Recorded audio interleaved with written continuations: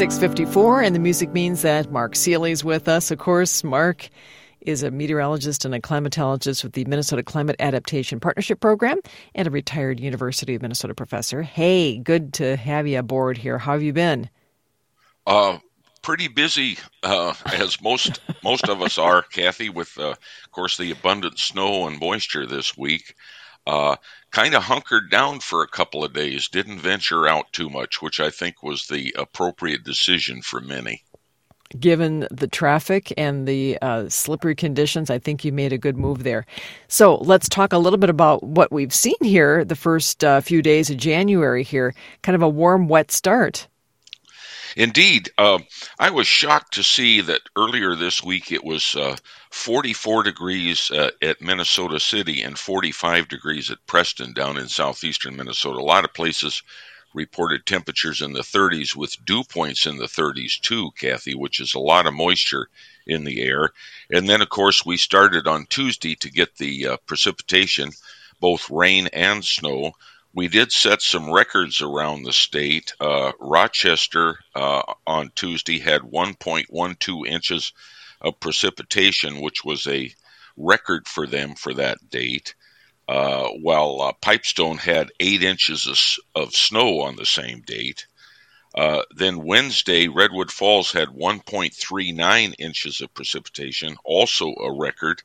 Hastings 1.05 inches, also a record, and Hastings had 7 inches of snow that day, also a record. Twin Cities that day reported 2 records, 0.61 inches of liquid precipitation and 8.8 inches of snow, and Lamberton down in southwestern Minnesota had 10.2 inches. Then yesterday we had some reports. Pine River had 5 inches, which was a record for them, and Pipestone had another half inch of precipitation. So really the slow-moving storm, delivered a lot of records in terms of both precipitation, liquid water content, as well as snowfall. Now we look at around the state, according to the State Climate Office, we've got snow depths ranging from 8 to 18 inches most places, and in northeastern Minnesota we got snow depths over 24 inches. I would think that if this, and of course, we'll probably get more snow, right? So, I mean, I would think this would all be excellent news for when we get into the spring.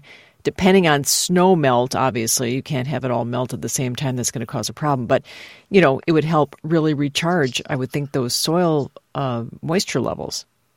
Yes, we should be thinking optimistically in terms of what it might do to help our drought situation as we migrate out of winter and into early spring. You're quite right, Kathy.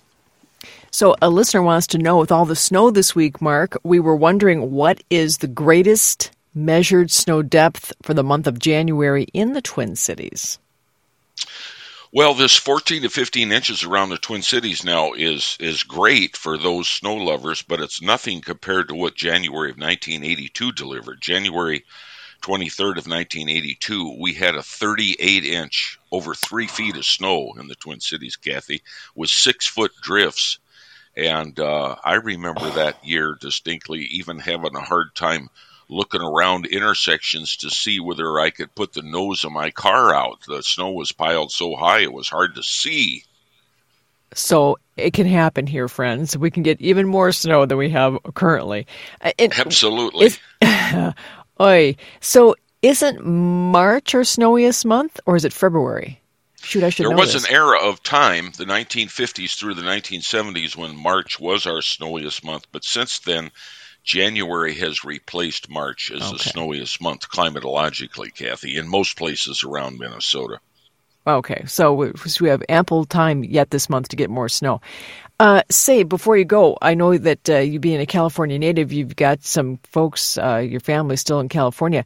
Wow, that storm that's coming on shore right now, that looks like a monster.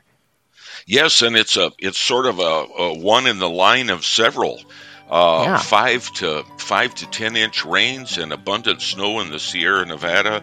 Everybody's keeping their fingers crossed. That'll help immensely with their drought. All right. Well, I hope you have a good weekend. Thank you, Mark Seeley. You too, Kathy.